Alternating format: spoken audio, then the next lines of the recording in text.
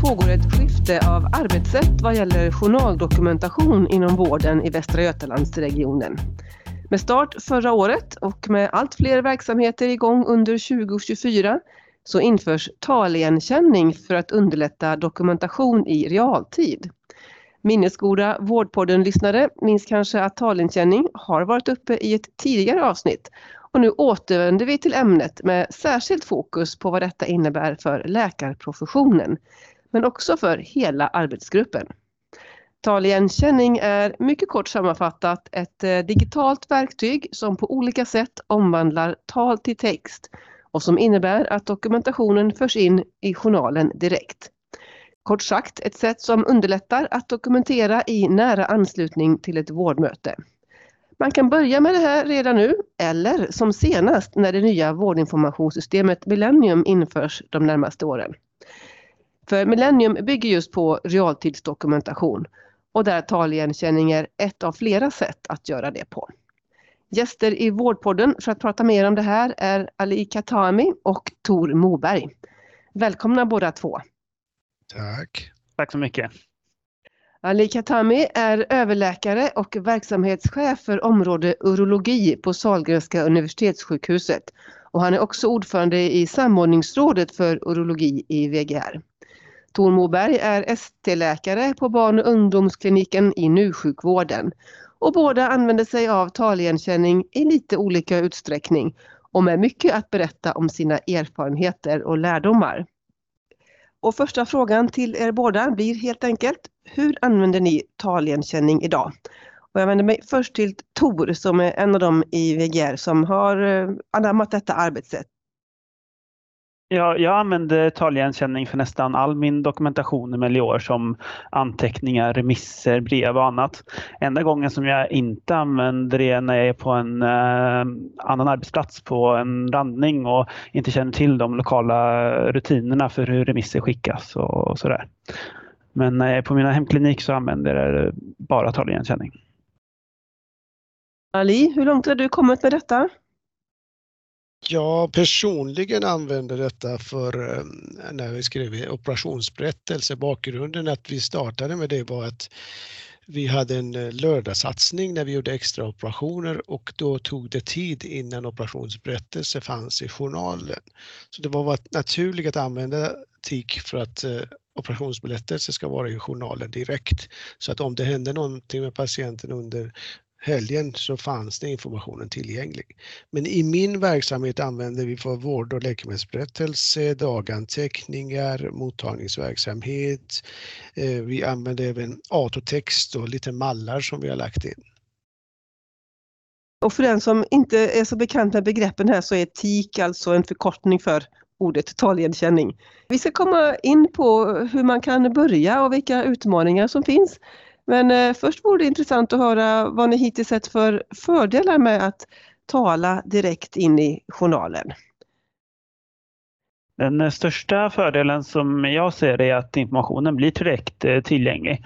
Min bedömning och min planering kan ses direkt av mina kollegor.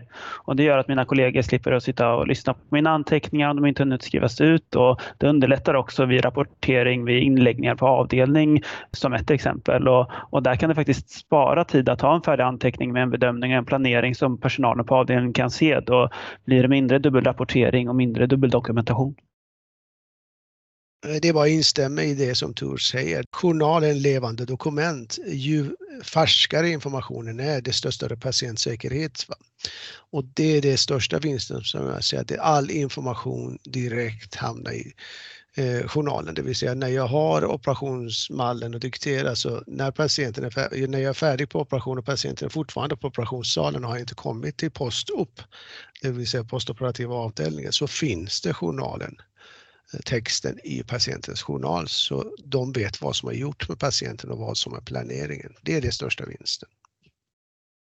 Och samtidigt är det ju en stor skillnad att jobba på det här sättet, inte minst för er och andra som är läkare då, jämfört med traditionell diktering som skrivs ut i efterhand och in i journalen av någon annan. Dessutom som gör jobbet. Nu får ni göra det själva. Ja, det här är en av de viktigaste frågorna. Därför att i min verksamhet, jag har märkt tidigare, sköterskor som använder TIK, de har tidigare skrivit in i dator och det tar tid. Då är det mycket lättare att diktera, det går snabbare. När det gäller doktorer, jag tror att själva dikteringen går snabbare, men man måste se det här i sin helhet, det vill säga införande av TIK kan göra förändringar i arbetssättet. Vi kan inte införa någonting som leder till att doktorernas administrativtid eller dokumentationstid blir längre.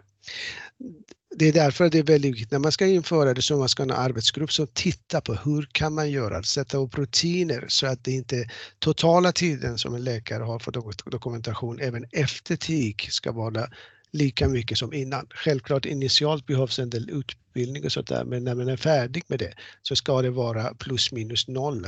Det ska inte ta längre tid.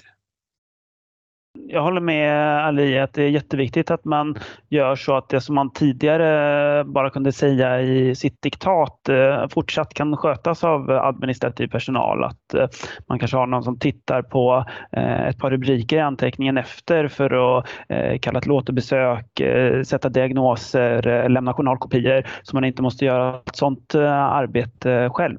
Det tror jag är jätteviktigt att ha med sig. Och sen så blir ju själva dikteringen lite stolpigare när man ser texten komma direkt och man kanske rättar texten direkt. Så jag skulle säga att liksom anteckningarna blir lite mer korta och koncisa. Man sitter liksom inte och broderar ut lika mycket, men det gör ju också att de blir lite mer lättlästa för nästa person. Men det är ett helt annat sätt att dokumentera på och det tar lite tid innan man får in vanan. Men hur gjorde ni när ni började införandet i respektive verksamhet? Tor, vill du börja? Men vi hade ett beslut från sjukhusledningen och verksamhetschefen att alla skulle börja med taligenkänning innan årsskiftet 2023-2024. Och jag tänkte att det var lika bra att komma igång. Och sen så märkte jag att det var en del saker som tog extra tid och var ganska bökiga. Och så började jag ändra inställningar. Jag ändrade på en knapp på diktafonen som sparar texten och hoppade till nästa rubrik istället för att man skulle behöva klicka med musen eller behöva säga spara och sådär. Och så gjorde jag en väldig massa steg-för-steg-kommandon för att öppna anteckningar och för normala status och för standardanteckningar som jag sedan kunnat dela med mig av till mina kollegor. Så jag gjorde väl mer ett eget dragjobb där. Och det tog några veckor, men sen när jag lagt ner en del tid på det, då fick jag det att funka riktigt bra, så att i snitt tar lika mycket tid att tika som att diktera i MedSpeech. Ali, hur gjorde ni? I min roll som verksamhetschef, det är liksom, då måste man, så jag ser med det här taligenkänning som vilken förbättringsarbete som helst. Och vi gjorde så här att frågan togs upp i verksamhetsledningen. Ja, vad innebär detta för oss? Vi satte en litet grupp där, 3-4 personer som fick multiprofessionellt som får titta på det, vad det innebär. Vi gick ut med information till APT så att alla yrkeskategorier är medvetna om att det här är på gång. Och så sätter vi in utbildning för att folk ska utbildas och komma igång med det här. Och sen måste man släppa det fri.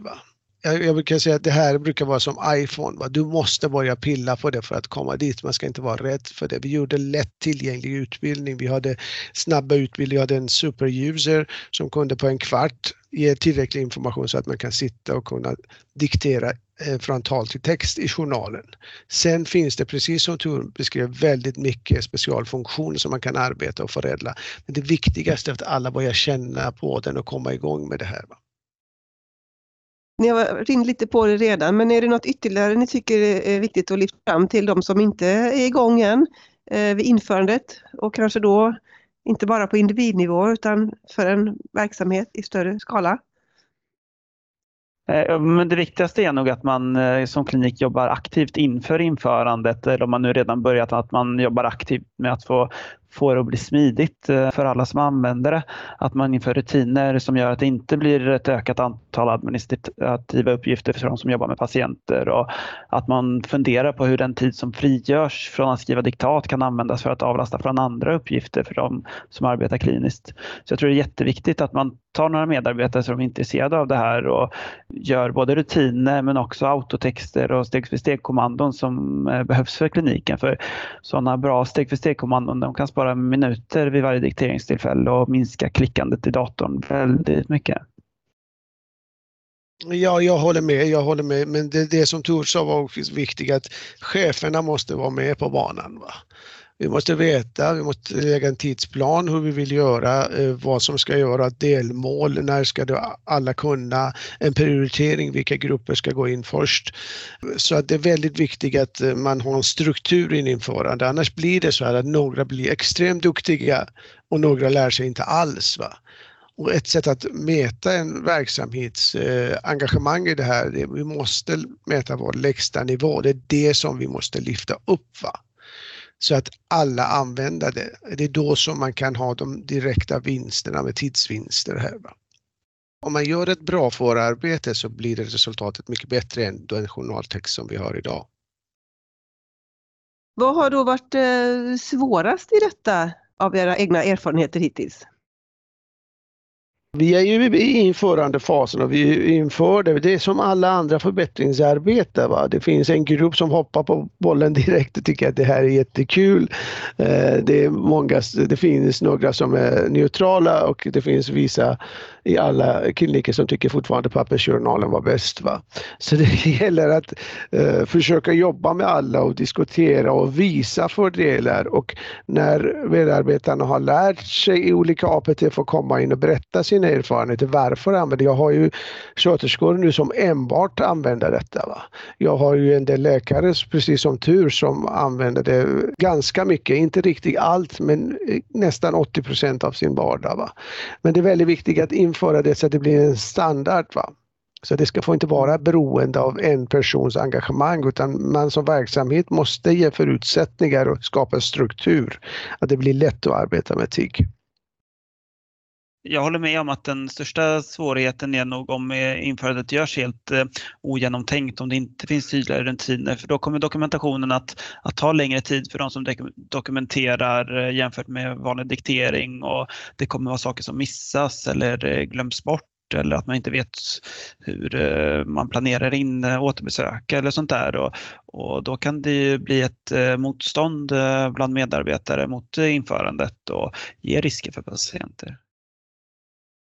Slutligen, ert viktigaste medskick av det vi har pratat om idag för att göra det här då så bra som möjligt, Tor? Ja, men skapa en grupp på kliniken med chef och sekreterare och läkare som jobbar med rutinerna med fokus på att det ska vara lätt att göra det rätt. Se till att skapa bra gemensamma steg-för-steg-kommandon för att spara tid för medarbetarna. Till mina verksamhetschefskollegor vill jag säga att ta upp frågan till verksamhetsledningen och ta fram en strategi och lägga fram en införandeplan och skapa struktur så att ni kan komma igång med det så snart som möjligt.